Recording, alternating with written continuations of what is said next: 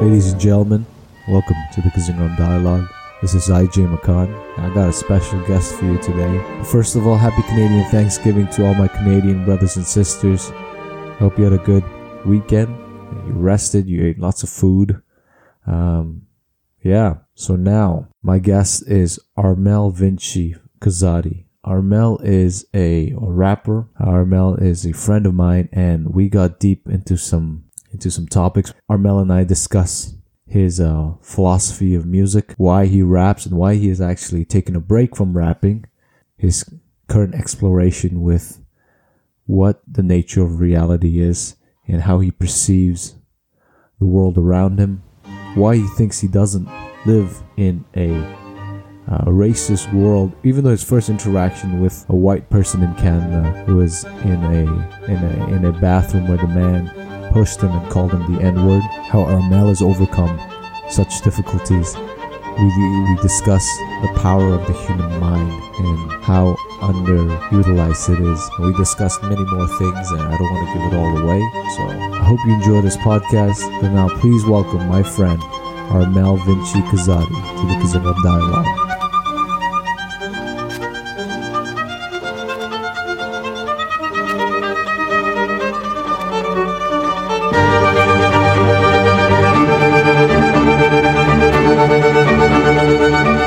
Armel, thank you so much for being here, bro. Yeah, it's surreal. We've been trying to get this set for about a month. Yeah. And then I kept screwing up the scheduling, so that's my fault. Everything happens in good time, yeah? But you were just telling me, because Armel, for our listeners, Armel is a very good rapper. And he was, I don't know the rap scene too well, but from what I've been told by Axe, his older brother, you were signed by a pretty big dude down in LA. And I wasn't. You weren't? I wasn't. But you were down in LA. I was. Rapping. Yes. Making music. Yes. You have what, 3 albums? No, EPs. EPs. Yeah. What's the difference? An album is generally a big body of project. Okay. It's about, let's say, over 7 tracks, because 7 is where the EP ends. And then you get into a mixtape or an album. And a mixtape will usually be a compilation of different, it can be different, or they can be, sometimes mixtapes are called albums. It's one of those things that's synonymous but different. Okay. So right? Albums will usually have a lot more money pumped into them. They'll usually be something that is required on paper to do. If you are in the case where what you spoke about, if I was signed, I would have had to drop albums. You would have to drop if you were signed. So you weren't signed. I wasn't signed. But you were. What I don't know if you're allowed to talk about this, or you signed an NDA. No, I wasn't signed. I wasn't signed. I went out there. Okay, I went out there with my team. All right, I went out there with my team, and there was a lot of speculation. Right, a lot of people were asking a lot of questions, and that whole rumor of me being signed, is something that kind of just took place in that atmosphere of things, right? But I wasn't. A lot of things were blessed, thank God. There was a lot of people that did a lot of good things for me, right? And I'm forever thankful for that, because when I look at my life, it's, for the most part, has been that kind of thing that when people look at from the outside, it's like, whoa, like, he's got this and that and this and that and this and that, it just seems like all the requirements were there. From the skills first with myself, even when we speak about, early on in my life, I was big into, music was one of the first things that I did fall in love with ever since I was in Africa, born in Zambia. You were born in Zambia? Born in Zambia. Okay. I thought it was only your older brother. No. My older brother was born in Congo, and then the second oldest, Zambia. Yeah. My oldest sister, Congo. Okay. And then I came as the middle child, right? Zambia as well. And I have memories of Zambia still. And I remember making excuse me, making drums out of like you'll take a cylinder type of like plastic object, Okay. where you have obviously holes through the both sides, right? So it's a hollow cylinder, okay? And then I remember using plastic, okay, and it was a pretty strong piece of plastic, right? So this wasn't like the greatest drum out there, right? But it worked. And you take a lot of them, and then you kind of put it over one side, Yeah. and then you take the string, right, and you make sure it's really tight, and then you just you put the string around and string, tighten it, get a really nice knot, something around those. I remember a lot of people helping me, because I was very young. Yeah. And then you play them, and then people, my friends, all of us will start dancing. And there was a lot of people in the neighborhood that would just come by, and they'd come by with instruments and stuff, and they'll just be playing. And I'd come outside, and all my friends would be playing, and I'd go and I'd enjoy, the music. And I remember actually when my younger sister was born, we had a big party. Yeah. And I remember we made a huge circle, and it's one of the memories that sticks with me. And then I remember getting in the middle and dancing my ass off. Everybody had a good time. Is the culture in Zambia like a very musically oriented culture? Is that why? Or is it just your family, or is it just you? I should say it's just you because your older brother raps as well. Yeah. The music part is, I would say, it's all over the continent. Okay. As Africa. Yeah. Right. And music is a huge part of Africa, especially the parts that are, the whole continent itself has been in a developing stage for a long time. Other parts are better developed than others, but for the most part, the average of the continent is developing. And I think whenever people are hit with, I don't want to just say an obstacle. It has to be something that hits you in the places that hurt the most, hits your soul. So something that is very tragic. When it happens to you, you are forced to connect with something deeper than what you're around, because what you're around is, you feel that it isn't what's really there. Like, yeah, it's tragic, but you feel that there is, and that's what a lot of people describe as hope, right? There's something beautiful there and coming, right? So when you do that, music is one of the, I don't want to say the word as catalyst, but it's very much a tool for connecting. And it gets very scientific too when you start speaking about the whole idea of, it's not an idea, it's it's mathematics, even a frequency, a pattern, an oscillation, right? It's also described as a period in a graph, right? Something that's periodic, like a sine pattern is periodic, right? This whole thing creates a vibration, right? And that's what I'm talking right now. That's all that's happening. It's just vibration. It's just a bunch of compressions and expansions all happening around us within the air. Right? And music is when you put all these things together, and I find that music transports you. Certain music transports you to places that are deep. You know, like when you're listening to it, you're like, oh my goodness, this is something else. This is incredible. And then there are crappy music, in my opinion. And it's like, well, this is, it just sounds like it's stolen. Yeah. Yeah. But then there are like original music, like your music. When you rap, this is no joke. I'll be completely honest. I can't rap. The only reason I got into rap is my older brother is like a big Tupac fan. Okay. And he would have CDs and CDs of it. So I would listen to it. Yeah. But like when I was introduced to your rap by Axel, your brother, I was like, man, this kid is talented. I'm like, what the heck? Like, he showed me a video. I think it was a competition in Ottawa. Yeah. You had a pencil, right? Am I okay? And you're just like making a beat on the table with a pencil or a pen, and then you're rapping. I'm like, what in the world is happening right now? Funny thing about that, I remember when I first picked it up. I remember I was in Bathurst, 'cause that's where I grew up, in the East Coast. Okay. And I was over there, and you got a lot of time. You got to entertain yourself, right? So I'm looking on YouTube and such, and I just got into rap, right? I'm fresh into it, and then I see this guy call himself Lyrical God, and he had these 2 pencils, and he did this thing, let the beat, right? You can still find it.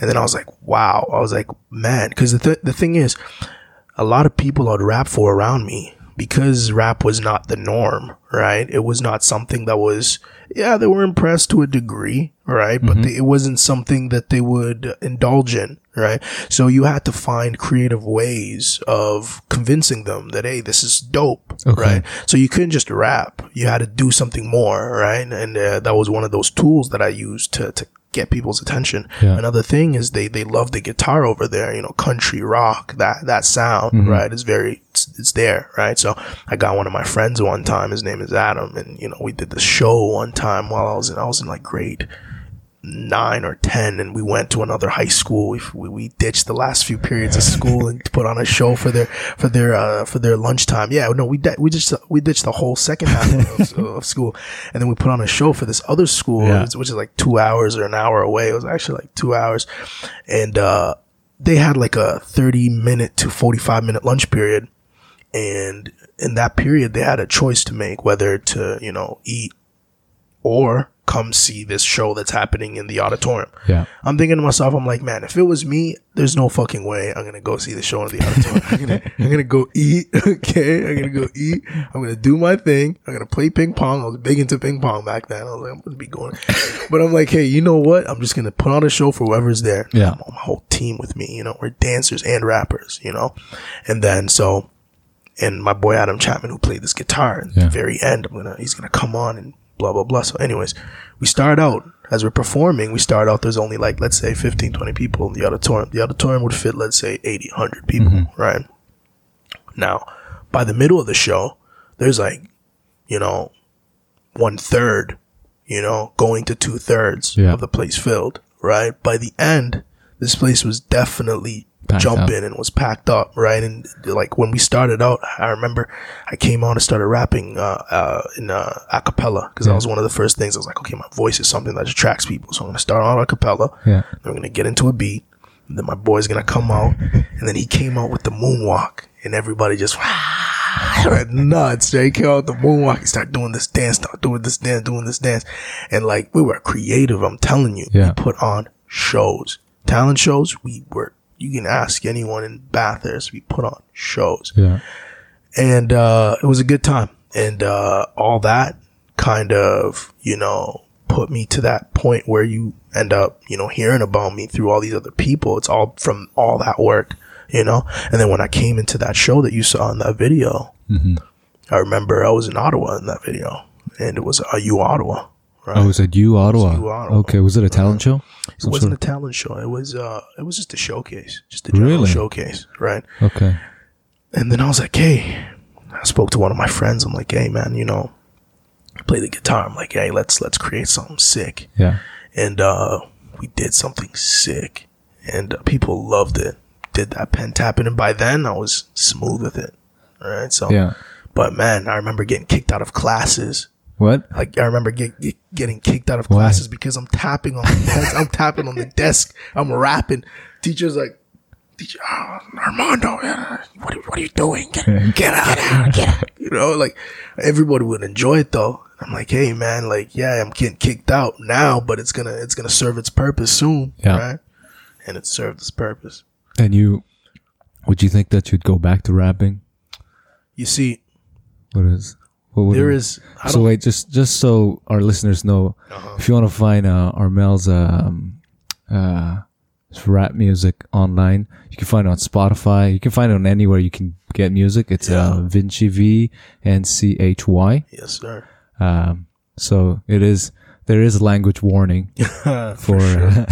Don't listen to it around your kids. For sure. But go ahead. Yeah. You see, you said 2 very important things just a while ago that play a very big part in where I'm moving musically. Okay. one of the very first, no, I'll touch on what you said in that after I set the grounds, or set the mood, Okay. with what's around it here. When I came into music, I heard something that was special. Okay. And what I heard, I wanted to explore. Right? I came into it very young. Once I arrived in Canada, I got an opportunity to explore it deeper. Okay? But two things played a factor in my exploration, because right before I explore, I have to make a decision on what direction I'm going to go. Right? Just metaphorically speaking, I have to make a decision. Out of all the decisions that were in front of me, I made a decision that seemed to be the best fit decision, which was rap music. Why? There was a couple of things. I'm black. It's popular. Coming from a background that was very heavy with drums, it seemed like the easiest transition of my exploration. There was an issue, though, that I faced. I remember when I was first in the plane coming over here, I said to myself, I was very young too. And I said to myself, man, I get there, I'm never going to change. I'm not going to swear. I'm not going to be bad. Like, no, I'm never going to change, you know? The reason why I said that at that age, it goes to show you my foundations, right? I expanded my foundation and found myself more and more and more. But then at a certain point,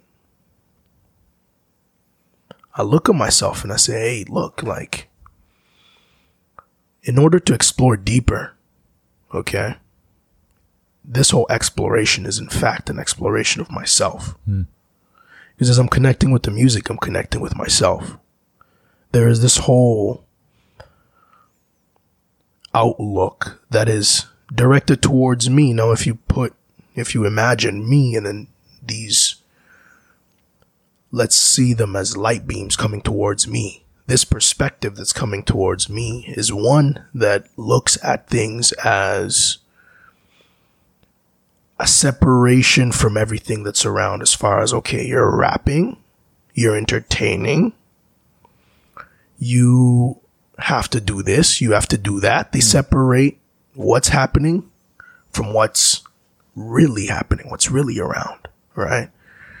But see, that music thing, branding of it, and the separation of that from the person is something that a lot of people these days more and more are not entertaining.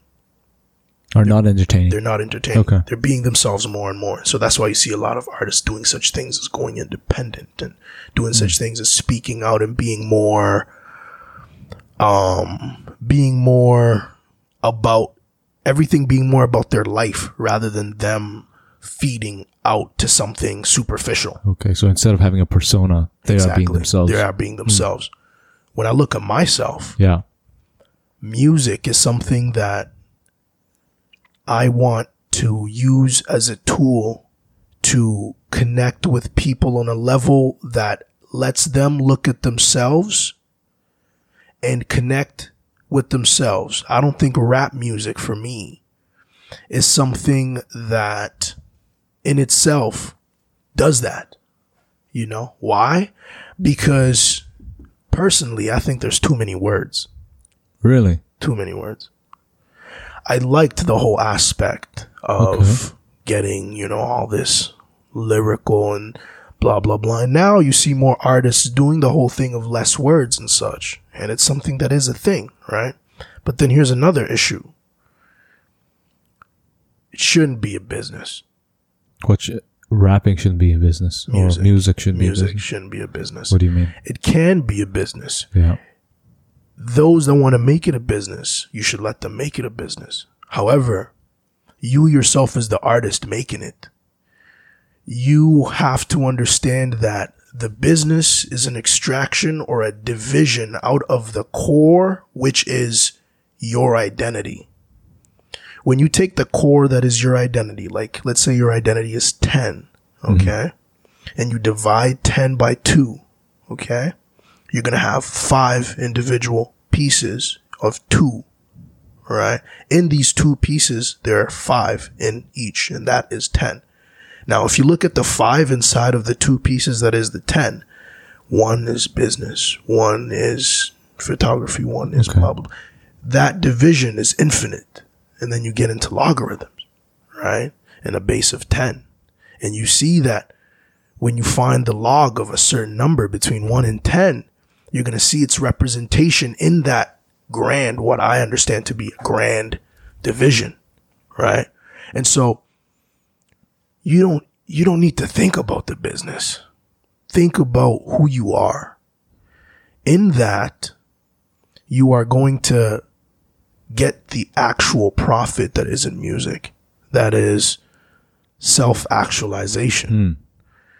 We have spoken about it in philosophy class when you talk about Maslow's hierarchy of needs. Right. And the very top being self-actualization. Correct. See, you can get to that in many ways. People can get to that gardening. People can get to that playing basketball. People can get to that looking at rocks. You know? Music, though, can get you there fast. Why do you think that is? Because there's a vibration to it. Is there something? It's the vibration that makes you think about something. If I put a vibration, a sequence of vibrations, and I put it in a minor key, and I put it to a certain pattern, and I get a girl to sing a certain rhythm, and then I get a piano to play really softly, and I put the BPMs down, I could make you cry. Right? Because these vibrations will do something to you. They'll do something to your mind, right? And that's where the power in music comes. And you can take this power and you can actually put it into something physical and see great things happen. Like you can make things levitate from vibrations. Like you can water when they do that. When they put like, I saw this video where they're projecting sound wave downwards and one's going upwards, and they put water droplets in it and just floating. And I was like, what? That's interesting. In fact, you could even do that with, like, let's say your glass right there. Yeah. You could have a thing underneath it, like what do they call it? Like a coaster when you put you can have something there that levitates your glass, and you can do that in a few ways. I have yet to understand the deep mathematics of it yet to give you a detailed understanding, but I know that there's a few things that people can think about as far as vibrations go, and as far as even magnetism goes, and you can explore that and see how you can do a number of things. And there's already people that are making things quote unquote levitate by using vibration. I've seen it before on YouTube. I've even seen them make a light out of, in the water. They had, similar to what you mentioned, all these what you would call frequencies targeting a certain spot, and in that spot there was this little, it looked like a droplet almost. Okay. It was a sphere, and in that there was this little light beam that would start getting created. This little light that would start. Yeah, you could find that on YouTube. You could even just by typing in "making light from vibrations or frequency," right, you will see that. Even Nikola Tesla said that the mysteries of the universe lie behind, I think it was frequency, vibration, and energy. Okay. Something along those lines. He was a smart man. Yeah. So that's the whole thing, is that whenever I am rapping, okay, it is something for me personally that I will use at a certain point. But there's other things more important than me rapping, like me playing instruments. That's why I ventured into the piano, and now I'm venturing into the guitar, and I am doing what people would call producing, Okay. but all I'm doing is putting a small repeating pattern, stacking them on top of each other, creating a sound, a foundation that I could then do a number of things on. I could take that foundation and put it behind a video where I'm speaking, because that's another thing that's more important than me rapping, me talking. Because one thing that's more effective for me than if I was to put it in a hierarchy, I'm a better speaker than I am a rapper. And that's because I'm a better thinker than I am all of those things. Right? It's all within my identity. Again, a division of things, right? Other people, these perspectives don't see that division, but I do. So to answer the question of whether you would rap again, it's a matter of how you would, insofar as it might benefit someone, but it doesn't limit you. You will explore and do other things beyond rapping. Like, rapping is not the end all be all for your music. Yeah, I want people to know that, yes, I rapped, but when you speak about the world that is the rapping world, the hip hop world, I'm not in that world. That's what a lot of people don't get. What do you mean you're not in that world? I'm not in that world in the sense of physically when I got out here, it was just the easiest thing to associate myself with. Because of what you mentioned, you were black and you play drums. Exactly. And I'm very young and immature, and so I need to explore through the easiest route. Right? And so, hey, look, rap music. Yeah. Right? But then there's a foundation that was deeper than what I was taught. Because everybody that comes here, even if you see little kids, whatever, they have personalities and they have certain things that attract them and certain things that don't. Right? And for me, I want to connect with people on a level that even has a healing factor to it. And I feel like the perspectives of the hip hop world is not something I share. Interesting. I don't share the perspectives. I don't share the perspectives on many dimensions. So do you think that rap music, do you find that the rap music, rap culture that you're talking about, the hip hop culture, the things that you disagree with, is it the sense in which, because I know you can be very controversial online by posting these questions, you're always posting these, but is it that you disagree with the culture that is being rapped about in hip hop music, or what is it that you disagree with? Is it the violence, I don't have a problem or disagree with anything about that. It's more that I don't think there is a such thing as separation. When you take something, I get it. It's fun to make genres of music. I get it. It's fun to, say that, to pick teams, play a sport and have different teams and separate people. I get it. There are fun aspects to it. But then there are what I understand to be unnecessary aspects of separation whenever you're going to take it and you're going to make it a lifestyle. And then whenever I do something, you're going to use that as the thing to understand me. And you're going to go and use that as if everything works in that lens. And then it's going to be a lifestyle. Okay. And you don't want to be trapped in that box. I'm not trapped in that box, and people are feeling the reverberations of it. If you think of it as me making a series of whenever you drop something in water and it makes these what you would call ripples, right? I'm making these series of ripples, and people are feeling those ripples from the impact of me not being in that box, and so they end up seeing and hearing me speak about me not being in that and me not sharing that, because everything is the same and everything is for people to use, right? It's fun to have a lifestyle and a style and, represent it, and, that's all fun. I get it. But when you look around you and you look close, you'll notice something. Everything is the same. What do you mean? I met this guy through one of my friends who was a pilot. Okay. And I asked him, I said, hey man, you know, when you're flying, how does it feel? And he said, oh, you know, it's nothing. It doesn't, you know, another one of those things. It's like, oh, and I thought to myself, I was like, that's interesting, because if someone was to ask me, how's walking? I would say, yeah, well, you know. It's just what it is. It's what it is. I do it every day. Yeah. So I asked him, I was like, man, are you telling me that flying is like walking for you? And he's like, well, he put it like, he's like, I mean, it's different, but like, yeah, it is. And if you notice a lot of things, it comes down to that. It's a paradox. Like, it is or it isn't, but it is. You can find all the reasons for why it isn't.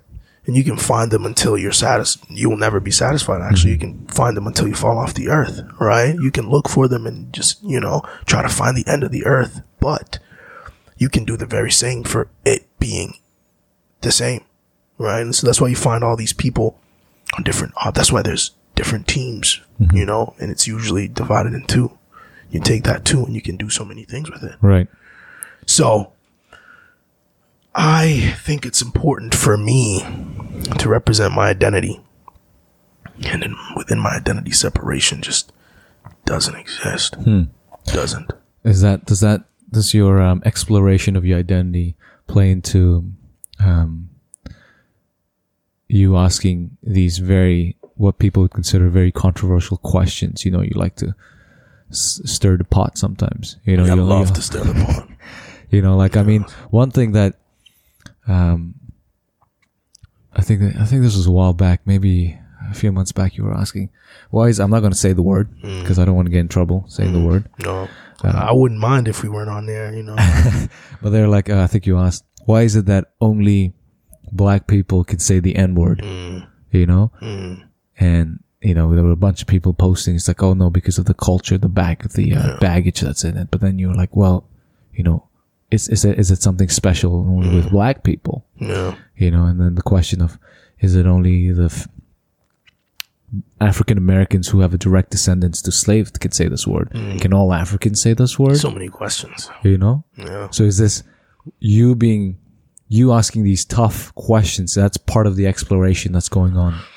It is a degree of the exploration, you know, this degree that is in so many dimensions, you know, but the whole point of it was that question particularly stemmed from when I looked, because when we talk about the aspect of me stirring the pot and exploring through stirring the pot, I have gotten better at stirring it very, you know, when you do something dangerous but much better, very precise, right, you know.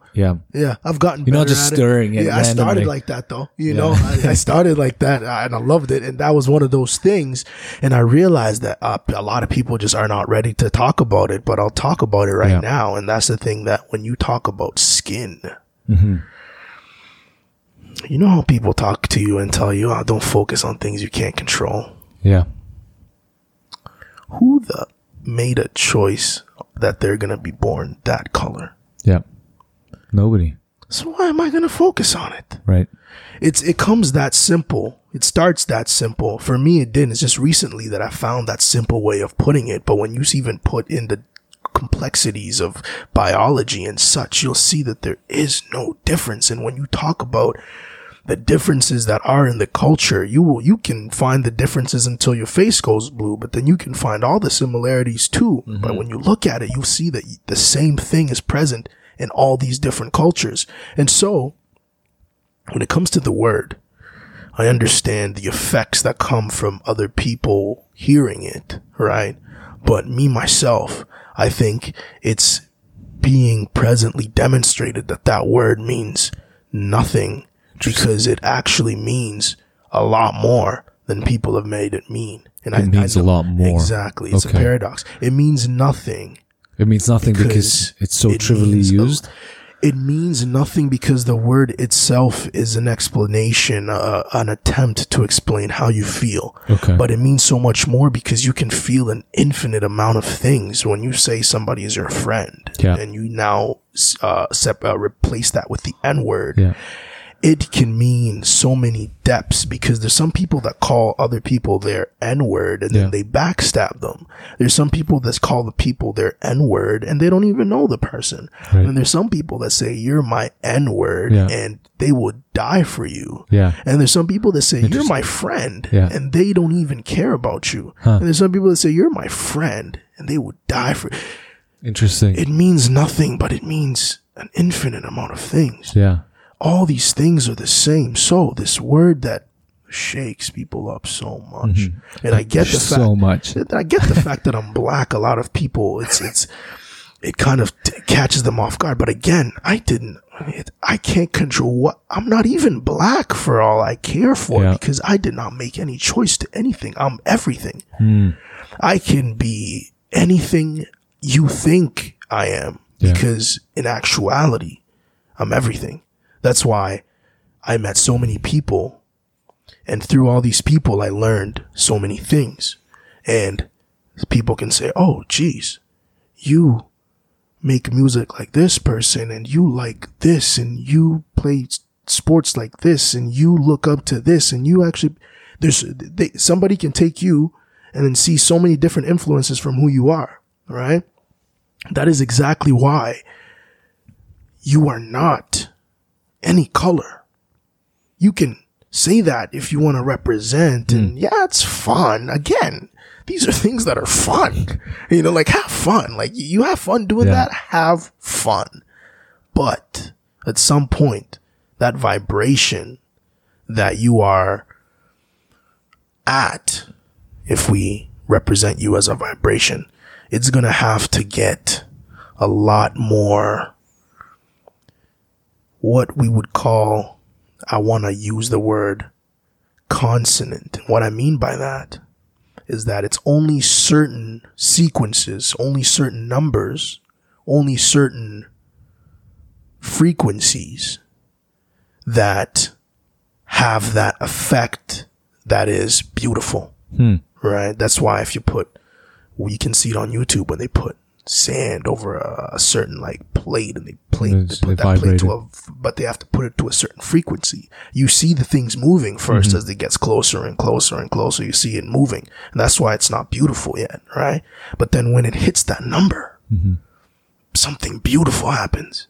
So so when it comes to this word particularly, you're saying, hey, look, ultimately we're human beings. That's what we are. I mean, the skin color, we all have skin color, but it's just a degree of whatever that mellow, whatever it is, whatever the thing that makes you darker or lighter. That's not even important. So you're saying, look, ultimately we're just human beings. Nobody chooses to be this. Nobody chooses to be black. Nobody chooses to be yellow, brown. If I was to say something, what I'm saying, what you're saying right now, if I was to put in a few words and exemplify my personality, you can be anything you want to be.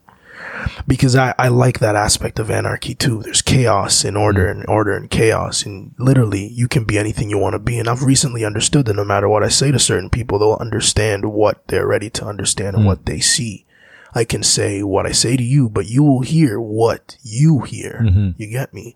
And so that's why you can say something to somebody and they'll think you're a psycho. And then you say the same thing to somebody else. They'll be like, oh, you're onto something. You see what you're seeking, you see, because what you're interacting with is actually yourself, right? It gets deep. What you're interacting with is actually yourself. And so, therefore, I tell people they can be whatever they want to be, because actually when you even speak about you're a human being, and you'll see many people recently, they are pushing the definitions of a human being. And that's for a reason. What are you referring to? I'm referring to everything from identity, everything to sexual orientation, everything to organization of relationships, because there's all these different patterns to relationships, and we're seeing so many different dynamics pop out. A lot of people will argue the whole right and wrong, but again, it's fun. Choose a side. It's fun, but it's happening in front of you. What's happening is real. People will like to argue whether what's happening is good or bad, but it's happening. And you have to accept that it's happening and try to see how that fits in the dimensions that you have already come to understand, because it's happening. I ask people, okay, well, you think it doesn't fit. Okay, you think it doesn't fit. So if you're saying you think it doesn't fit, then you're saying that you possibly know what fits. Okay, well, you can search until your face goes blue and you're in the ground. But at the end of the day, we have been searching forever. Where we stand now, we stand on the shoulders of those that came before us. And that is for a very, very long line. And people will say, okay, we're very recent in the existence of the universe. But the matter of the fact is that off of all this time we've spent on here, we've only understood. We can say it's a lot, but the reason why we can also say it's so little is because we actually do not know the quantity of it. We don't know the limits. Exactly. Yeah. So that's why we can say both and we can't say either. Right? Right. Because we don't know the limits. Therefore, it's happening in front of you. That means now you can try to fit somewhere. And what I have come to kind of ponder upon, the thought that's fallen into my head, is that there is an experience that we are subject to in the term of spiritually, okay? That we feel that we are more, or we are inside this case that is the human body. We feel that there is something in here, and that thing that is in here is not subject to all these laws that are down here. In fact, only down here do we see these effects of it physically, but the things that begin are actually starting in these dimensions of what we cannot see, what we cannot understand, because in fact, everything that we've come to study is the things that we can measure.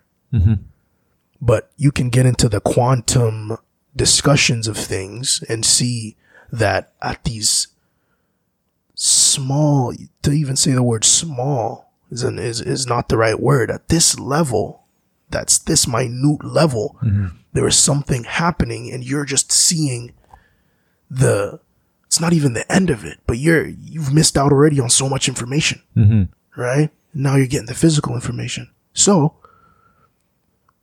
what is being projected towards us right now is another one of those effects, right? There's something we do not understand, and it fits, and it's happening. So when it comes to, say, base reality, right? You and I sitting here, the microphone here, computer here. When you say you can be anything, to what extent do you mean you can be anything? To the extent where, can you be a dragon? You know, we have, to bring in identity politics, we have people who are now identifying as all sorts of things. You know, 60-year-old man identifies as a 7-year-old girl. You know, is that a possibility? Is that something? Is that logical? When you say you can be anything, are you saying anything that's also logically impossible, or just anything that's logically possible? Well, I'll say this. You can be whatever people are going to let you be. Interesting. Because you can be anything you want to be, but there's certain things that are around us. If you think of it like a bowling alley, you can throw this bowling ball anywhere, but if it goes too far, you're going to get into what I think is called the gutter, and it's got no choice but to fall in line, because it's going to be forced to be in line. So that's why when a collection of people are together, certain things, certain discoveries end up being stumbled upon. Like if you go and start killing everyone, it's not going to be good for me. So you can't do that. Even though you can do whatever you want to. If you do that, eventually certain things are going to happen to you, and nobody can stop that. It's like the gutter, right? And so we are exploring things, and we are just we're pushing to find that gutter.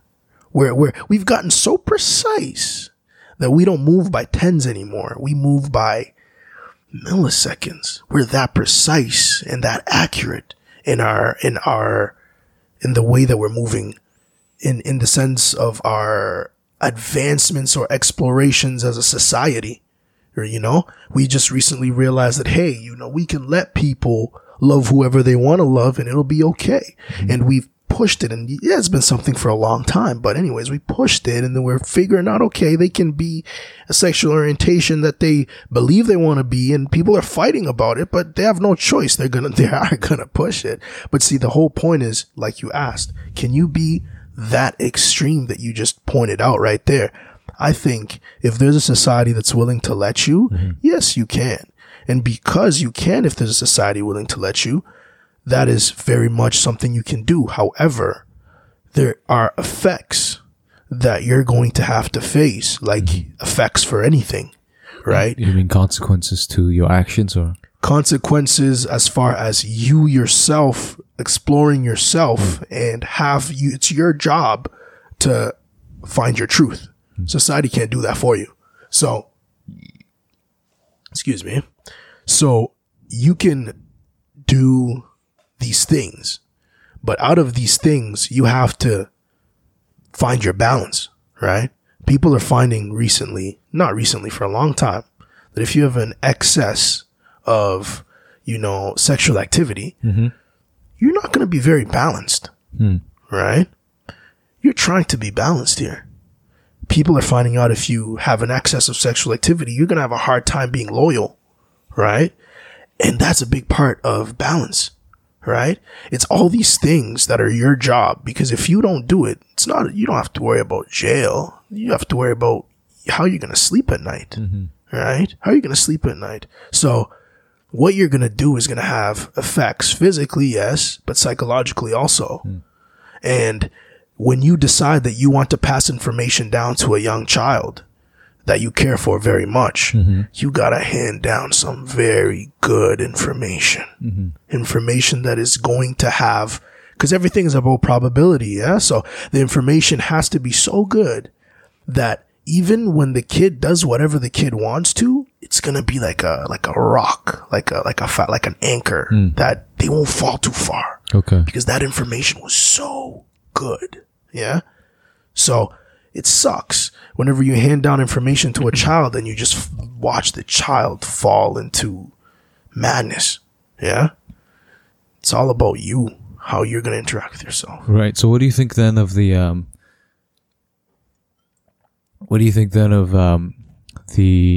within our current culture, the identity of victimhood that's so prevalent, because presumably, of course, you're always going to find some rotten apple in a big group.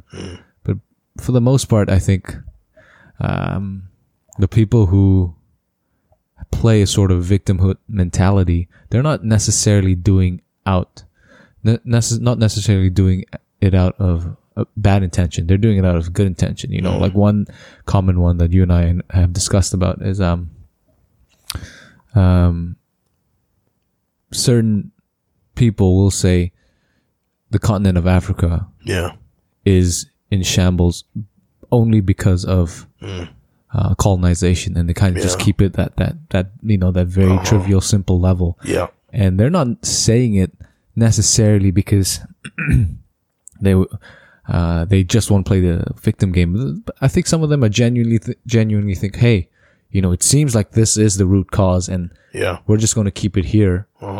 So then, when it comes to these kinds of people, people who play a lot of victim cards, what would you say to that? What would you say to them? Well, what can be observed when we look at the example of, specifically because, I have a bias towards it because I'm from there, right? Mm-hmm. When we look at the continent of Africa and we look at what has happened to Africa and continues to happen to Africa, a number of things have always happened and continue to happen. Actually, the same thing always has happened and continues to happen. And that's that there are enemies that come from two directions, internally and externally. Mm-hmm.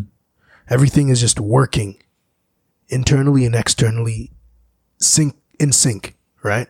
So the issue here that a lot of people can put on the external factors, such as colonizers or multinational companies and political parties and, all these other countries, whatever they can put on them, they can also put on the individuals. Actually, they could most of the time put even more on the corruption that is internally within.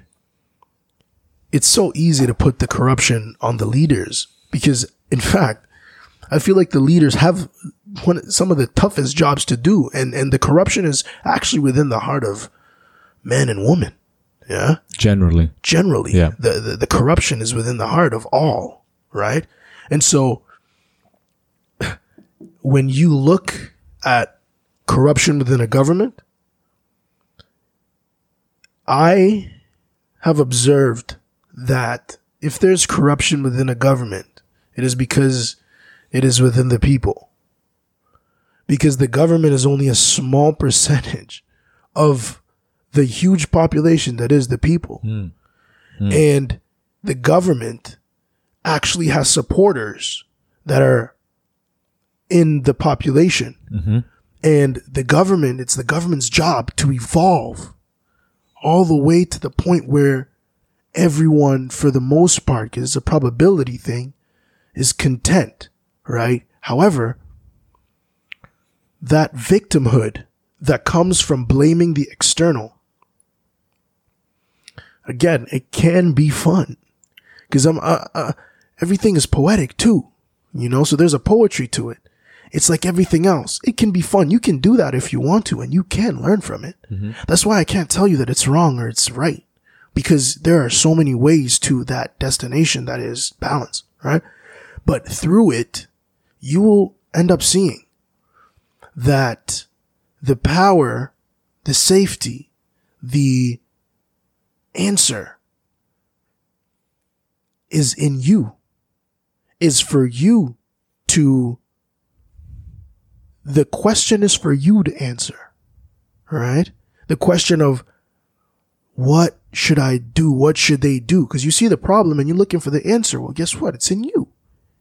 That's why a lot of people, there's this thought that is even manifested in quotes in front of me, which was, you change yourself, you change the world. You work on yourself, you work on the world.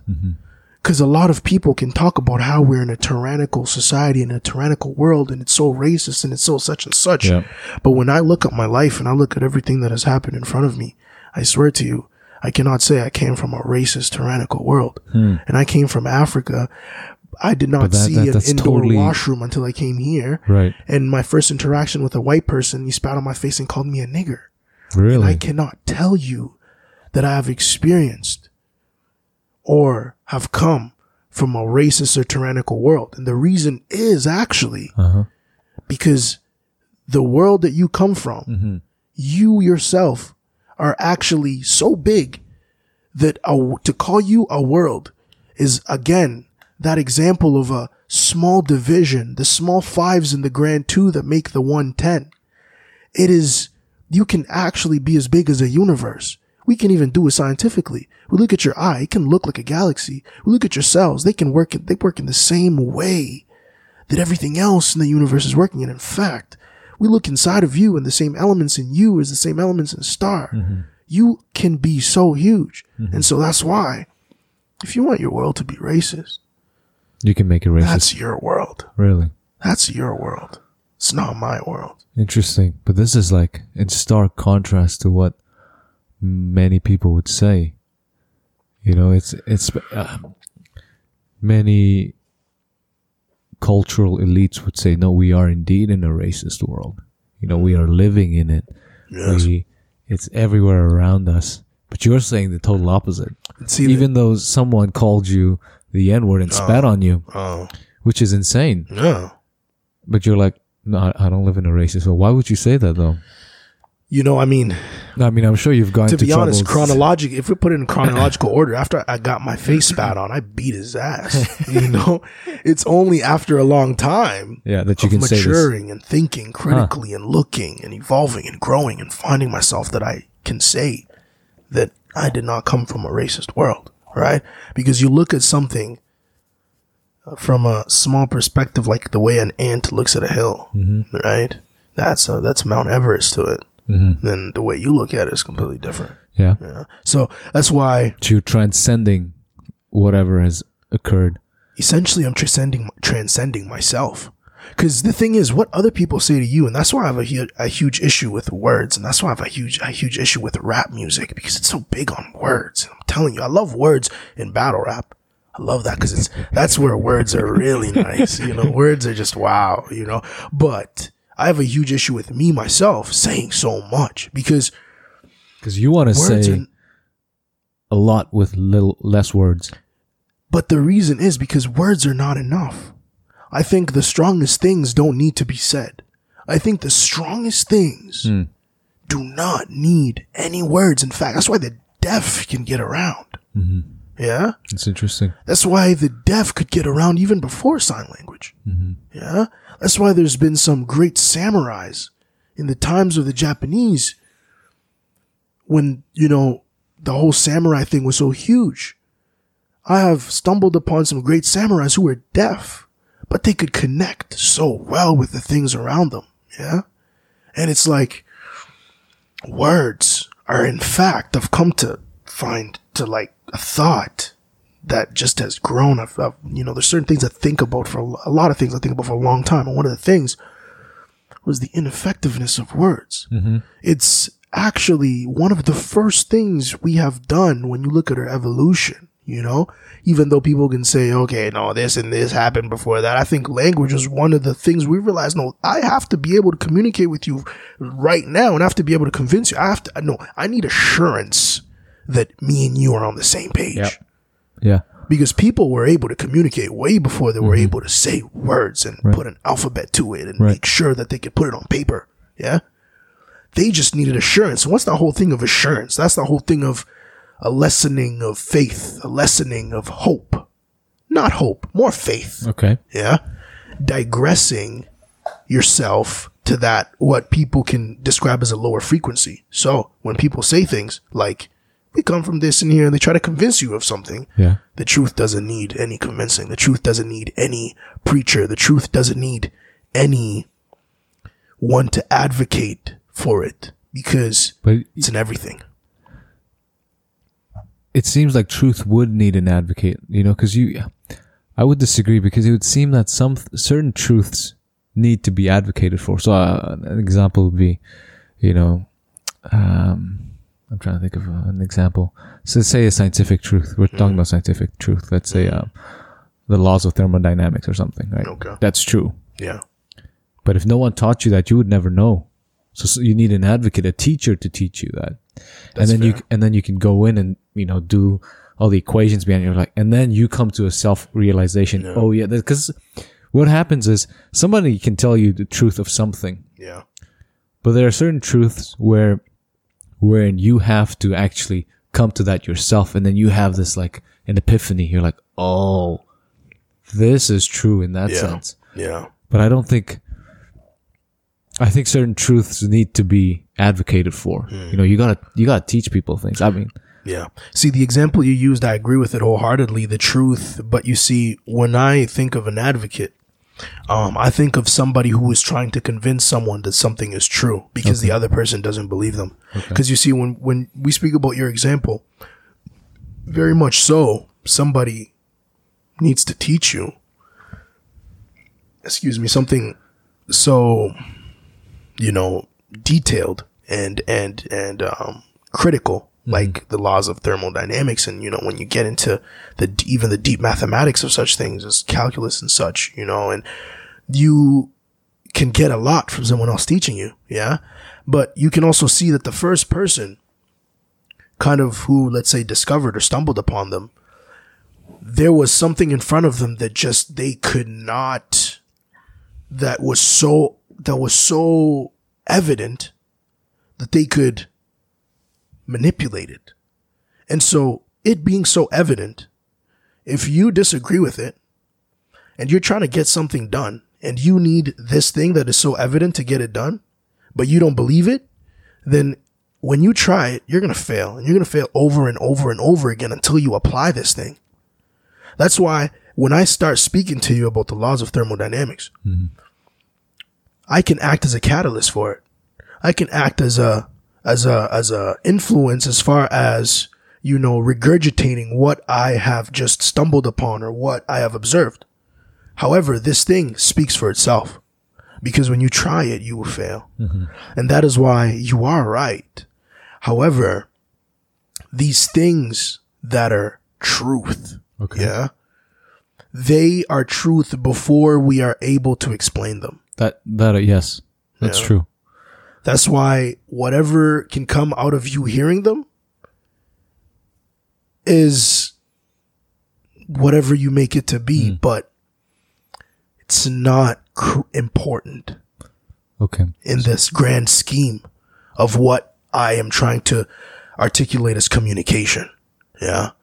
Whenever now I am speaking, right? That's why when we're talking about me making music, I also don't like speaking so much.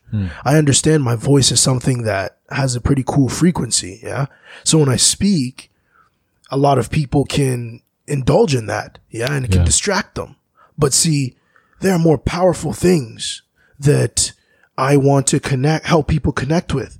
And that is them connecting with themselves. So one of the nice things I want to do is play music, create a space where there are no words. And that's why classical music is so powerful. And when you look at all this music that's coming out today, a lot of things are sampled from this and sampled from that, but it goes all the way to be just sounds.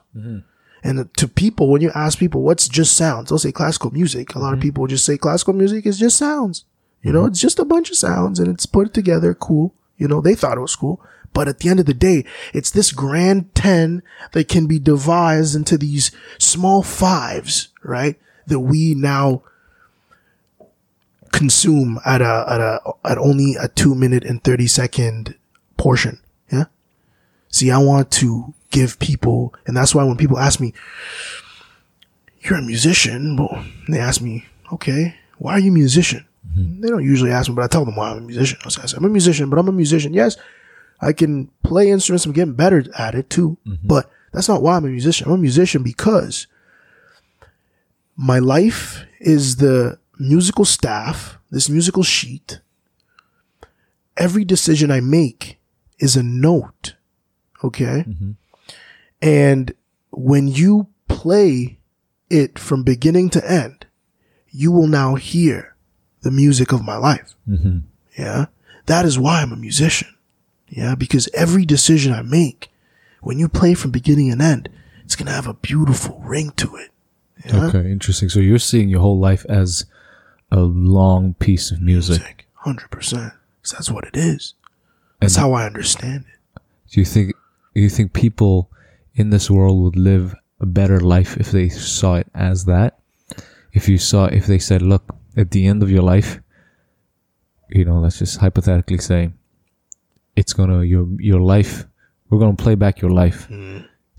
It's gonna come down to, did you create good music or crappy music? You know, and you were able to convince people of this. Do you think that the world or the people you convinced would live a better life if they had this meta view? Honestly, I think if people have a meta view, it would serve a better purpose as far as connecting things. Because you have to kind of zoom in and zoom out to connect the dots. It's not important that they see it the way I see it. And that's why there's so many people on this planet. You know, even though everyone is connected and even though there's that grand one, there's so many people because there are infinite amount of possibilities, and the grand one is interested in exploring itself. That's where we are. We explore ourselves, and we explore ourselves in our choices. And we each have a personality. When we take these personalities and we put them together, we get this great company. Then we look, this company can still be corrupt. And then we look at it as a whole country. And then we're like, okay, well, the government. It can get corrupt. And then we look at it as a connection of nature. And then we see, oh, within nature, there's even, natural disasters. There's death even in there. And then we have no choice but to see how everything is actually, in fact, one. The things that you disagree with are important. As important as the things that you agree with. It's not important that you're convinced of it. In fact, it's so not important that you're convinced of it that it's going to keep happening no matter how much you advocate against it. It is going to keep happening.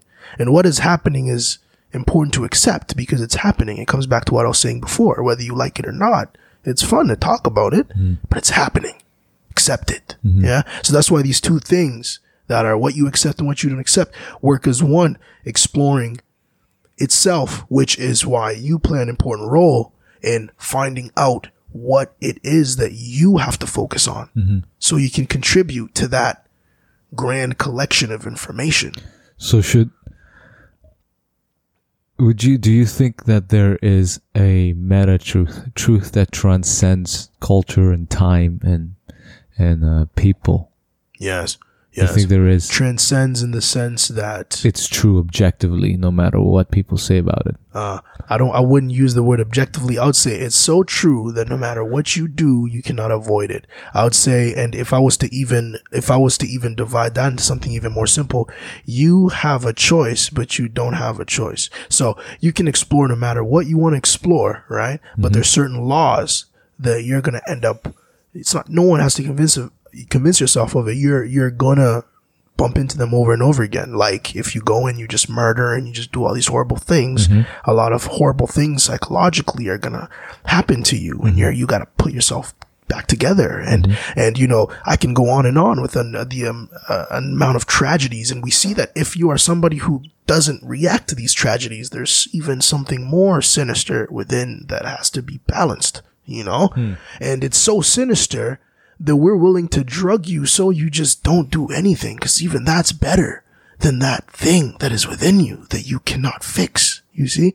That's why what is this meta truth that transcends is so huge that we can completely ignore it, and it's still gonna be present in our lives and working in our lives. Okay, so you don't want to use objective because it. Why would you not use the objective for this case? I would not use objective because of the point that ignorance is bliss. What I mean by ignorance is bliss is that what you seeing something and explaining it is not important. Now, see, you are in a great position, you yourself as an individual, because you are thinking coherently, you are thinking critically, and you're able to access a number of resources. A lot of people can't. All the way to people having a disability, mentally, whatever, right? So if we go back to the laws of nature and survival of the fittest, those that are disabled cannot go. But then there's something deeper that we realize, and it's that, hey, no, I can help those that are disabled continue. So no, that is actually not the case. And then as you keep going, you start seeing, when you look at it from a macro, that even if you cannot explain what's happening around you, it's not important. Because what you cannot explain is actually at the core of it all. Even though I cannot say that that person who's a vegetable is doing anything, the fact that I cannot say is more important than all the things I can say. Because the things that I cannot explain are at the core of everything I can explain. So the objectiveness of things, it is something that is resourceful and very helpful whenever we're getting into the details and we're getting into precision and we're getting into creativity and making engineering. The details of what's objective is very important. But even if we couldn't do that and we were nothing but a cell inside of something, or we were a cockroach, right? Things would still be organized and working just fine. So do you see people or persons, individuals, as a collection of multiple other individuals like cells and whatever else? Or do you see, in your opinion, do you see people or persons as a whole, a united whole, or individuals? I'll be honest with you. I'll be very honest with you, because I have to be, because I'm speaking with words, not writing. I'm so used to interviews of writing, so I had to be careful with what I say, but I'll be honest with you now that I'm speaking. When I think about how I see people, everyone in the grand scheme of things, right? I see everyone the way you would observe a cloud of smoke. Yeah. When you observe a cloud of smoke, it's just this thing that's in motion. Yeah. It's just this thing that's in motion. Mm-hmm. If you even look at pictures of what the farthest we can observe all these multi-universes, the farthest structure you'll notice of reality, you'll notice that as we zoom out of the world and zoom out of the universe, everything kind of starts looking like neurons, and it starts looking like these connections of like a spider web, you know? And that is synonymous to this whole thing of a cloud of smoke, because there's this motion that's happening. And if you zoom into this cloud of smoke, you will realize that there is what can be described as infinite intelligence. Yeah. And this infinite intelligence, okay, expresses itself through what can be also described as infinite energy. Yeah. And this infinite energy, it gets so precise that it has consciousness. And this consciousness is also so precise, right, that it can work with the macro and the micro. And it can look at them as opposites, or it can look at them as a whole. But the way I look at it is literally just a motion that is going. And when we get detailed, we now start thinking, you now get into your mind. When you zoom in into this motion, this cloud of smoke, when you zoom into the farthest level, you end up getting into your head, and now you're thinking. Why? Because the individual is the farthest, yeah? Like the smallest you can get into this, the individual.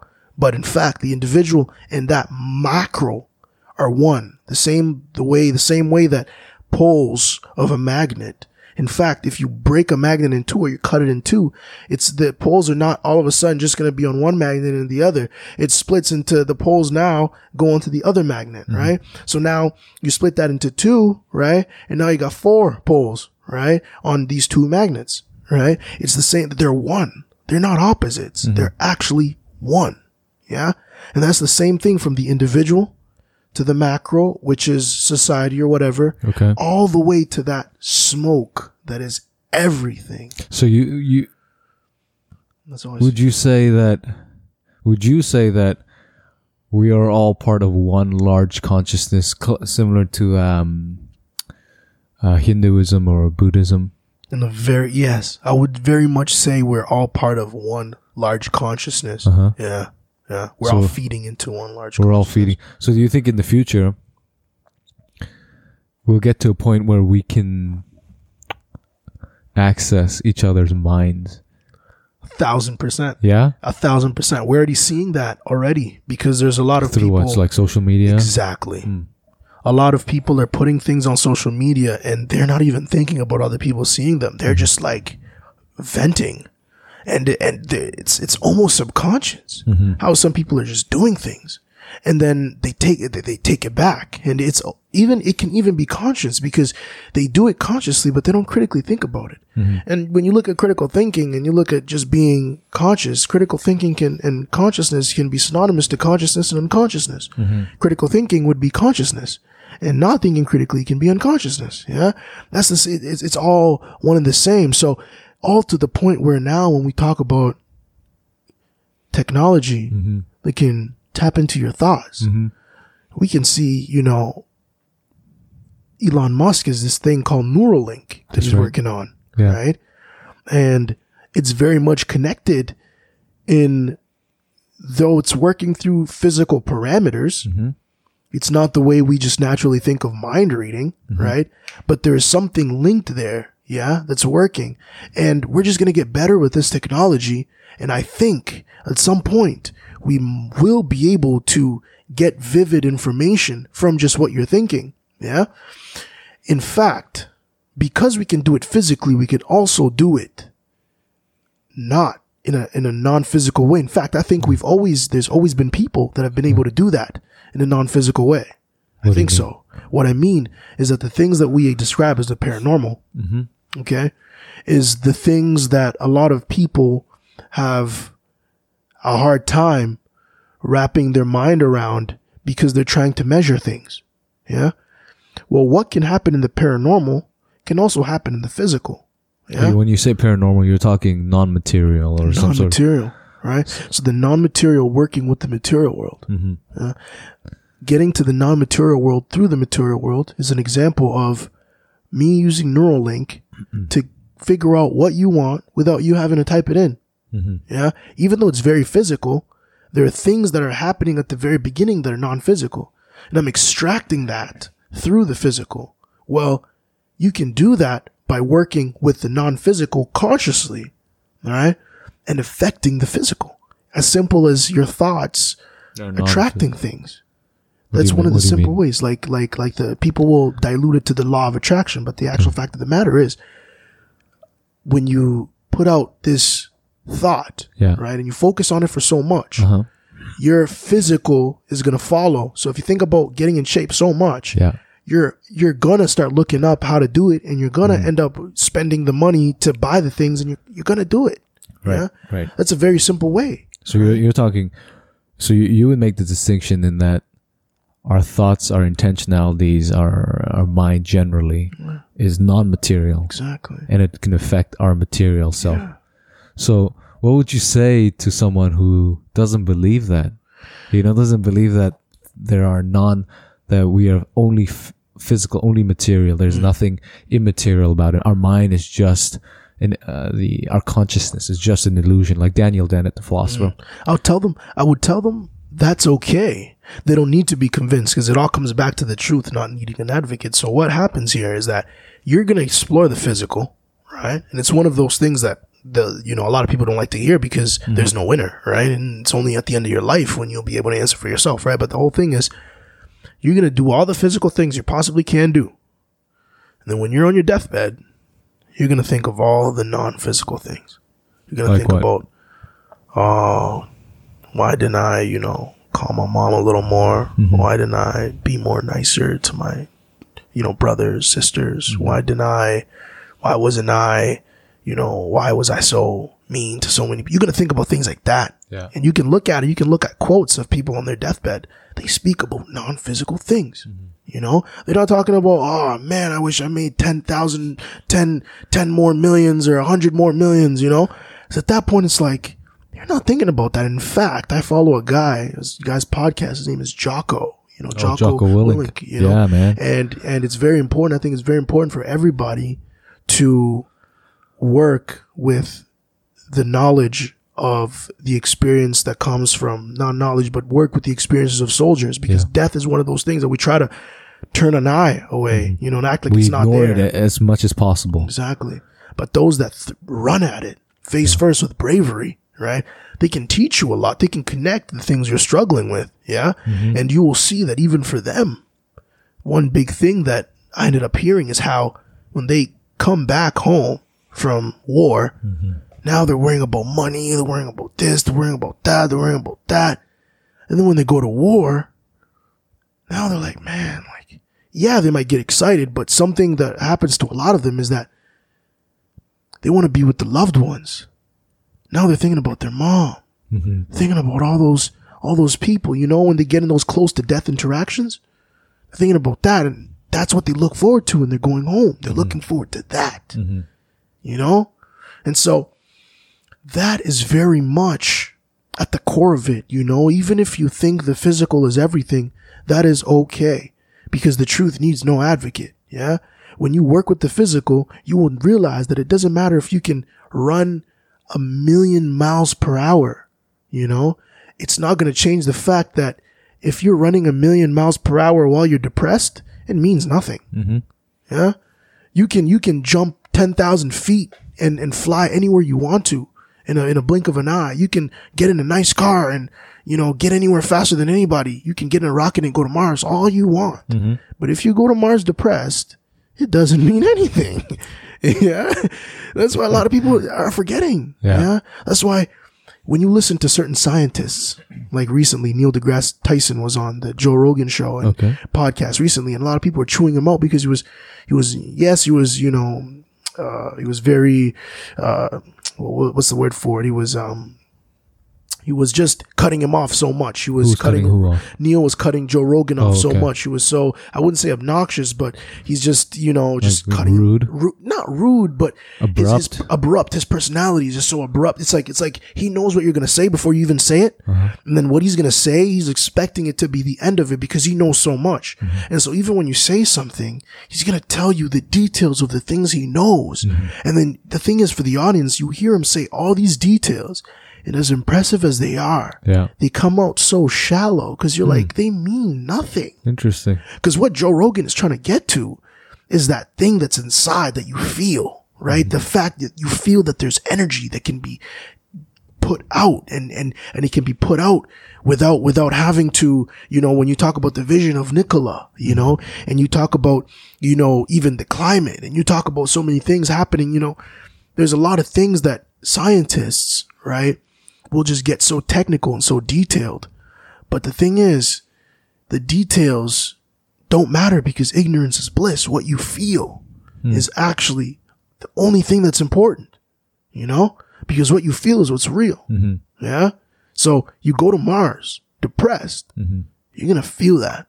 That's going to affect everything. That's why depression can even change the colors you see, bro. Really? It really can. I know someone who was depressed, someone very close to me, and they told me literally every color they saw was gray. They couldn't see color. They couldn't. And they painted, one of the exercises was to use these crayons and the thing a kid would do, just, color in the lines of this princess book, and once they did it, they were like, wow, like, yeah, they could see colors, but it like what you see is not important. It doesn't feel like, you know what I mean? When you see green, when you see blue, you feel something. It was all the same to them. It was gray, And so all this, when they painted and filled in the color and the lines, all of a sudden they were seeing beauty again. And it was like something so big for them, That's why what you feel is what's real, man. That's why people kill themselves, even if they're rich. Yeah. Because what they feel is what's real. Yeah. Yeah. That's why people will kill themselves just because you won't let them love who they want to love. It doesn't matter, how much money they got or whatever, how many girls are around them. That's why some people will do crazy things, that some people might deem as crazy even, and it can be crazy physically, but they will go to such lengths because the physical does not matter, because what they feel is all that's there. It's reminds me of how during the Enlightenment era once we made the world very mechanical, we started understanding the world as a big machine and human beings as big machines. What ended up happening is that we split our experience into two. One is the measurable, the quantitative things you can quantify, you know, and then the non-quantifiable things. So the qualitative things, which would be like how you perceive the color red. This red right here, you perceive it in a certain way that perhaps I don't perceive it. There's a feeling that comes with that, and then things like pain, love. You feel these things. You can't quantify them. You could quantify. You could say, "I love you so much," but sometimes so much is you're like, well, so not much enough. Is like not enough. This pain hurts, but it's not it doesn't hurt. Doesn't capture enough of it. So then we get to the point where we're like, okay, we can quantify lots of things. We started quantifying, the frequency of colors, like the wavelengths of colors, and the sounds and how they're, all these different patterns. And there's this famous thought experiment in philosophy called Mary's Room or something. I forget what the actual name is called, but it's where they said the philosopher, he says, just suppose that there's this woman, Mary, and she's stuck in a black and white room, and all she ever experiences is black and white. Her whole experience is black and white. But she's an expert in color. She's read all the books there is about color. She knows what the different wavelengths are for these different colors. She knows what red, the frequency of red, whatever it is. She knows everything there is to know about colors. Now suppose that someone lets her out of this black and white room and hands her a red apple. Yeah. The question is, what does she see? Does she already know that it's red? Yeah. Or is she experiencing something new? And the thought experiment is she's experienced something new that she hasn't experienced in the book. Yeah. Because it's different when you're describing the color red than when you actually see it. And that's what it reminds me of what you're saying. You know, there seems to be something more to it than just the physical aspect. Yeah. 100%. And it's tough, you know, it's tough because I think sometimes people find that too many people will focus on the emotional, the sensational part. You know, like, okay, I don't feel like, let's just say, I don't feel like working out today. Okay. So I'm not going to do it. Yeah. You know, even though in your mind you're like, I should work out because I'm fat. Yeah. Or I should work out because I'm fit. But you know, you're like, too many of us depend on our emotions rather than our intellect. Yeah. And the balance is not there. You know, and it's tough to find that balance. It's true. It's true. But I think, and that's where, when we talk about if balance is so important, and we can see how tough it is to find balance, do some people eventually find that balance, you know, and that's where you, similar to what you feel is something that is beyond what is measurable, what can be measured, you now have to look at your own growth and try to get a better image of yourself now.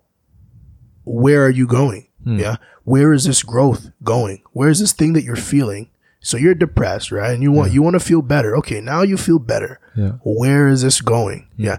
That's another question that you have to answer for yourself. But I think that similar to what we observe in plants, and I like to use the grass because the grass is, or dandelions, because no matter how many times you cut it, it'll grow. Yeah. The grass does not need you to do anything. In fact, any plant, it knows how to grow. It just needs the right conditions, right? And I'll think of it as I like to think of it as a sequence or a combination. I like to think of it in numbers. That's the world I'm in right now.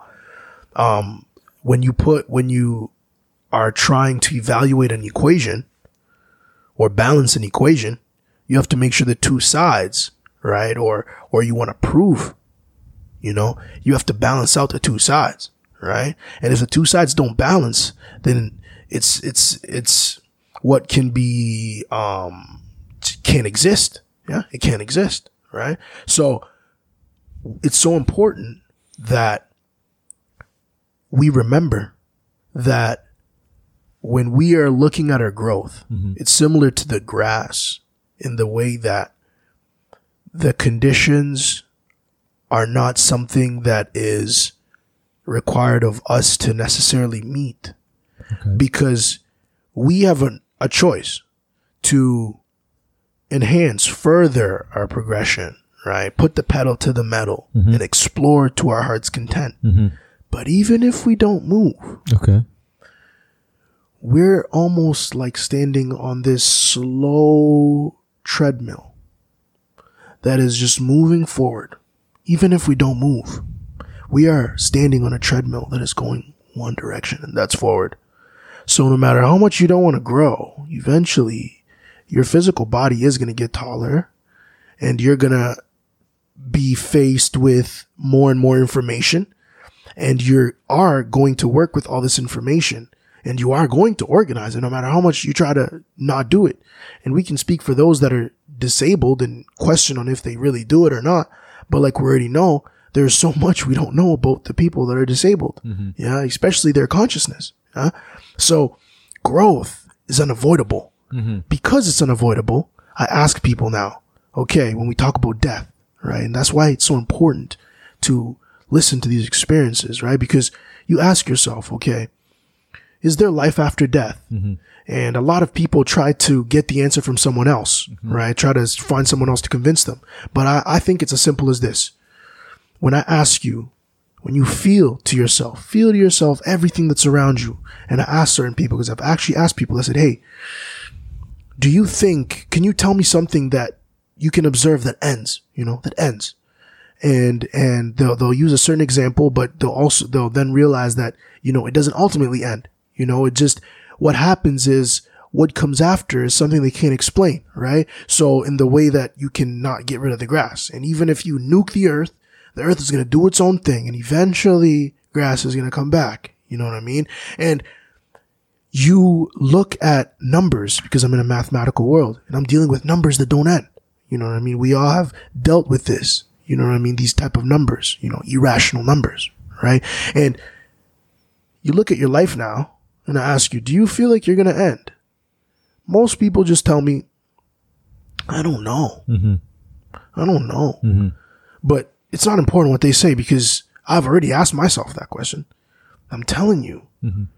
I don't feel like I'm going to end. Sure, there's a physical phenomena that's going to occur at a certain stage in my life where you won't be able to see me do anything anymore. That's literally it. You won't be able to see me do anything anymore. Right?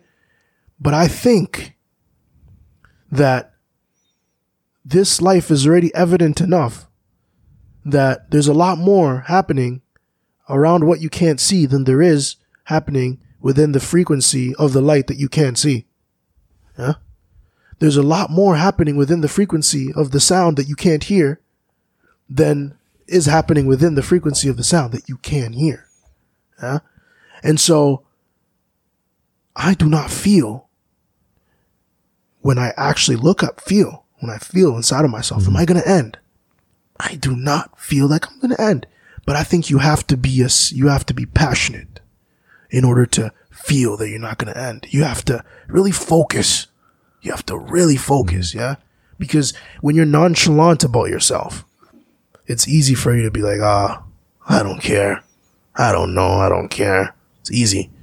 But seeking requires passion. Mm-hmm. It requires you to have a desire. Mm-hmm. Seeking is desire. You need to desire it.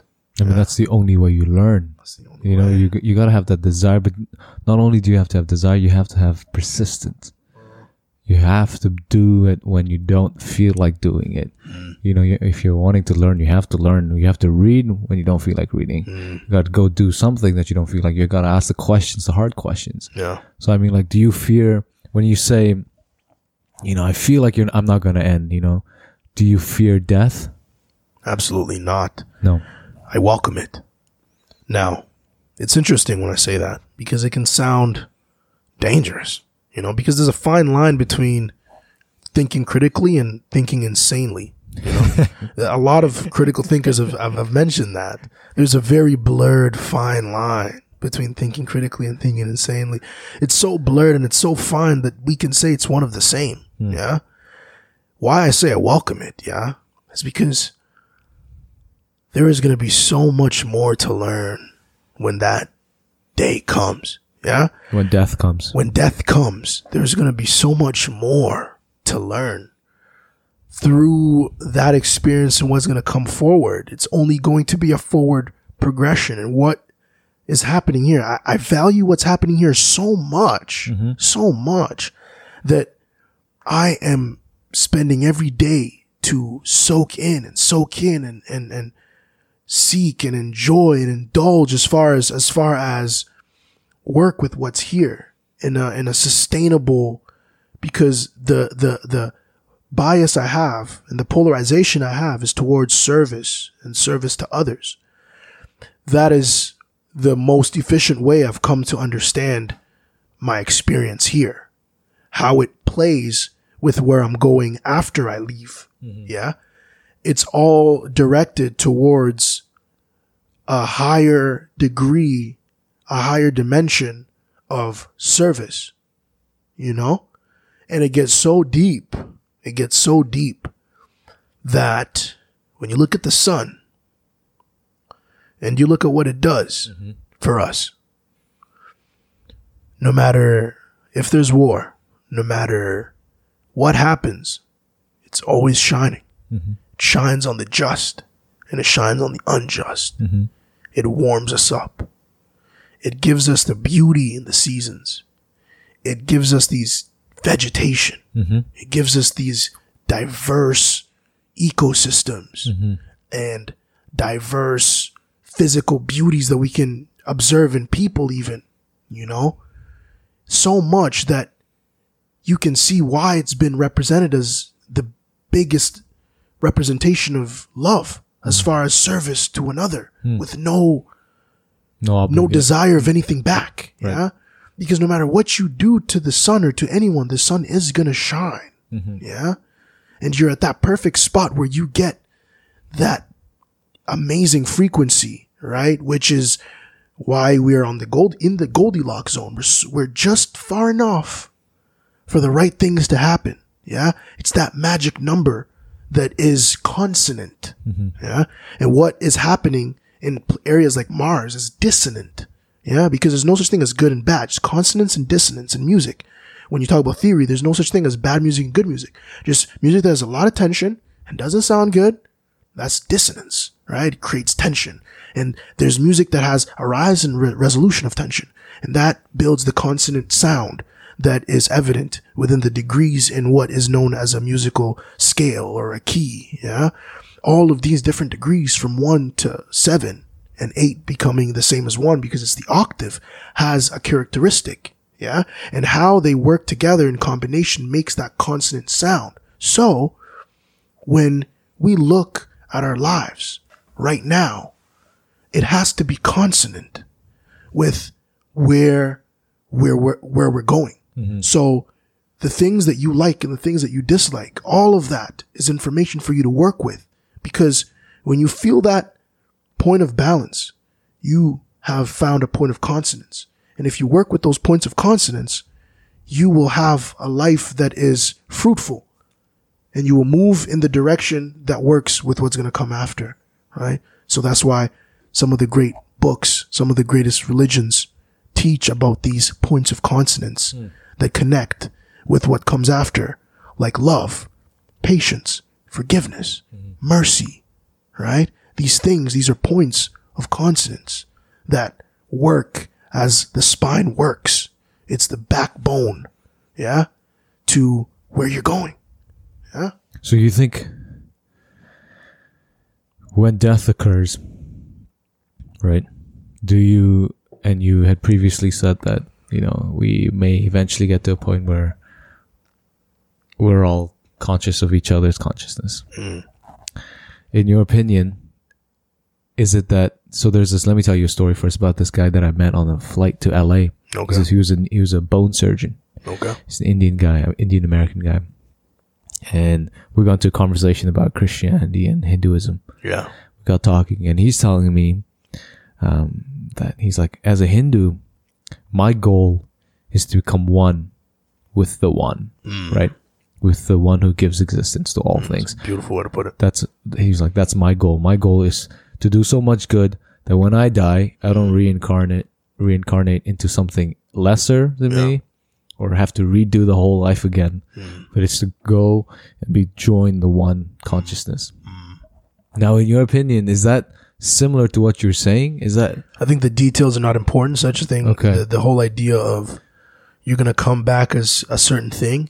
I think that is the knowledge that is not important for us to understand. Right. That's why I don't think it's important for you to even say that part. For me personally, if somebody else says it, that's okay. Right. But that's one of those information that speaks louder when you don't say it. It's one of those things that if you say it, you are doing I believe you're doing an injustice to the magnitude of what you are actually trying to say. It's like the word logos. That word, the magnitude to the word logos, right? It's so huge that so many people have a hard time trying to get at it. Yeah.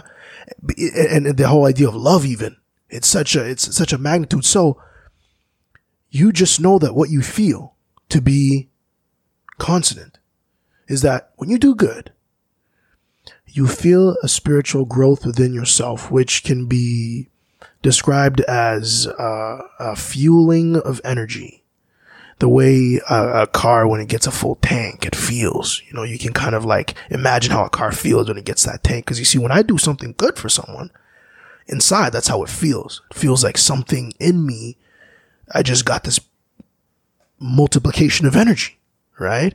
And even if I do something good and it doesn't feel that way a lot of times, what ends up happening as well is that later on, something even greater happens from that thing that I did. Even though I didn't feel that energy right away, it set an effect, right? It's like a ticking time, like a time bomb, right?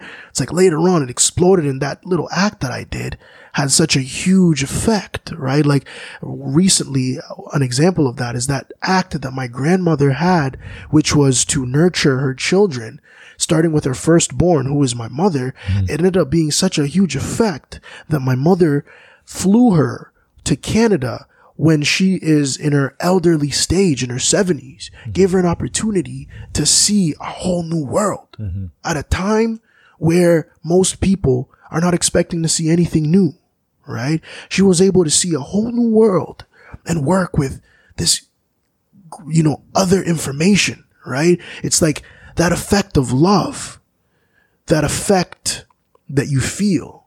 It's so evident that it's been around forever. That's why what that gentleman said, which was connecting to that greater one, that is what's happening. Because similar in music, harmony is synonymous with consonance. You work with consonance and you can produce harmony. And that harmony is the combination that best fits, right? The place where everything fits, like a jigsaw puzzle. You got to turn it a certain piece for a certain way, a certain direction for it to fit, right? Once you do that, you have harmony, a harmonious effect, right? And that's what's happening. When you do these acts, you're getting closer and closer to that harmonious state, because you can do other things too. You can go and have, intercourse with all these different people, and, you can go and, fight all these different people too. Yeah. You can do so many things, but there's only certain things that work in consonance to that feeling that is, that feeling that is, directional, that is directed towards harmony. There's only certain things that work on that level. Yeah. And that is what your friend is describing. Yeah. So the details are people describe them in many ways, many different teachings, many different philosophies, many different religions have all these different details, but the details are not important. You don't find the details to be that crucial. They're not at all. What do you think of the, cause I know you've said this a few times. You said there is no right and wrong. There is only the degrees in which your consonance and dissonance. Yeah. But I would disagree, but I want to know why you think there is no right and wrong. Because no matter how many bad things happen in this world, things are only going to get better. And I say that, okay, well, let's test that. All right. We can test that through everything that's happened between now and the beginning of the earth, right? All these bad things have happened throughout history that we can list off, right? But look where we are now, right? And we can talk about all these ifs, ands, and buts. What if we didn't fight this? What if? But I think the fact that it happened goes to show that what happened was working in conjunction with this order that was always to happen, right? And that's if. That works hand in hand with, if you're going to do the dissonant things, the thing that I described as the gutter in the bowling alley will bring you to consonance. Yeah. No matter how much you try to describe it as this and that and this and that. And you can see that a lot of people find consonance through dissonance. A lot of people do so many atrocious things in their lives, and then all of a sudden something amazing happens and they do the most amazing things, greater things than the people that have never experienced anything ever, or greater things than people that experience nothing but good things. Some of the people that do the greatest things in the earth has experienced some of the most atrocious things. And some of the people that have done the greatest things, we end up finding out that they also do some of the most atrocious things, that the great things that they did all of a sudden don't even matter anymore. You see, you cannot find one separate from the other. Right? It's like, again, that magnet. But does that mean that what they do is wrong? Does that mean that what they do is not wrong? I guess that's the question I'm asking. When we put it in words, and we try to convince one another, we are now dividing that grand one that is the 10, right? Because the whole idea is that thing that they did that we can agree is wrong, like killing, right? Sure. We'll agree it's wrong. And then we have intruders in our perimeters, and they're endangering the lives of our children. And then now the killing becomes right. And then we look at children and, you know, how atrocious it is to put children to work and do all these horrible things at them, right? And we all agree that that is wrong. And then we look at the clothes that we're wearing, and we look at the electronics that we have. My home country, Congo, is a great example of how the mineral that's so important for these electronics to run, these mines, atrocious things are happening to children. The locals know about it. Everybody knows about it. But they all agreed that it is one of those good, that evil things that they're just not going to do it. You know, Right. that is why we can talk. We can use words to describe things. But the things that are happening around us don't need any words because they are happening. And so now we have to ask ourselves, no matter how much I say it's wrong, why is it still happening? Because the thing is, I ask you, killing is wrong. Let's end it. Right. But not all killing is wrong, is what I would say. Right? Right? There are certain killings that you can justify, rightly so. Is one would be if someone has a gun to your head, right? And they're like, I'm going to shoot your friend Armel right now. I was like, bro, I'm sorry. I'm going to shoot the guy. If I knew how to shoot, that is, I would shoot the guy with the gun to your head as he's about to pull the trigger. And it wouldn't be wrong, in my opinion, because there are contexts and intentions to what you're doing, because the intentions are what matter. Right? If I'm saying, if the guy has a gun to your head, and I'm like, well, I just want to kill you for the sake of killing you. Like, well, that's you know, perhaps I save you in the process of being killed. But the intention's not there. But some killing, of course, we should not kill people. But in the act of war, if a country invades, you know, it doesn't matter what country A invades country B, you know, and they're just going in because they want some sort of natural resource that they don't have and they want to exploit, and they're just coming in, start killing all the villages or whatever. If country B retaliates and starts in their retaliation kills a lot of soldiers of country A, it wouldn't be wrong. We wouldn't say it's wrong because the intention is to protect themselves. But then if you just kill for the sake of killing, then it's wrong. Right? Yeah, you see, you are right in what you described right there, especially in the first example of a person just killing me out of you know, just cold intent and, you know, not being a consequence for it. We can see that once upon a time such a thing was a reality, but when we look at the history of where we've come now, we've come to realize that is not something to happen, right? And so we've put in these certain contingencies to stop that from happening. And so when we now look at what you described, which is so key, the intent, right? We can now see when we stop people from physically killing, right? We can now see that something that arguably is as equally tragic as killing another is the damage inflicted from the self to the self. And so this intent that you had to killing someone else, even though you didn't kill them, this intent, you had it. I don't kill you, but I think about it and I intend it, right? And then all of a sudden this manifests as far as in my thoughts. And then all of a sudden I have this unhealthy lifestyle, this unhealthy habit, right? And now we get these mental illnesses, right? That come from all these different places, right? Which I think work with what we're talking about in this sense, in the aspect of what is good and what is bad. Okay. We can physically put it in parameters that are efficient for society, right? But then whenever we are even looking at that deeper, we see that the control is not one without the other. It is a balancing of degrees. Just so much of this, not so much of that, and a time and place of it, right? But see, when we look at the things that we can't control the degrees of, right? We start seeing that this person that had thoughts of killing someone, okay?